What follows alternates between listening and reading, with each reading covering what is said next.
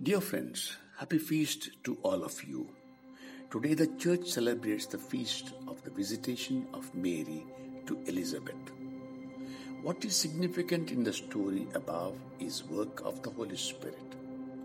When Elizabeth was filled with the Holy Spirit, she was able to recognize that Mary would be the mother of her Lord.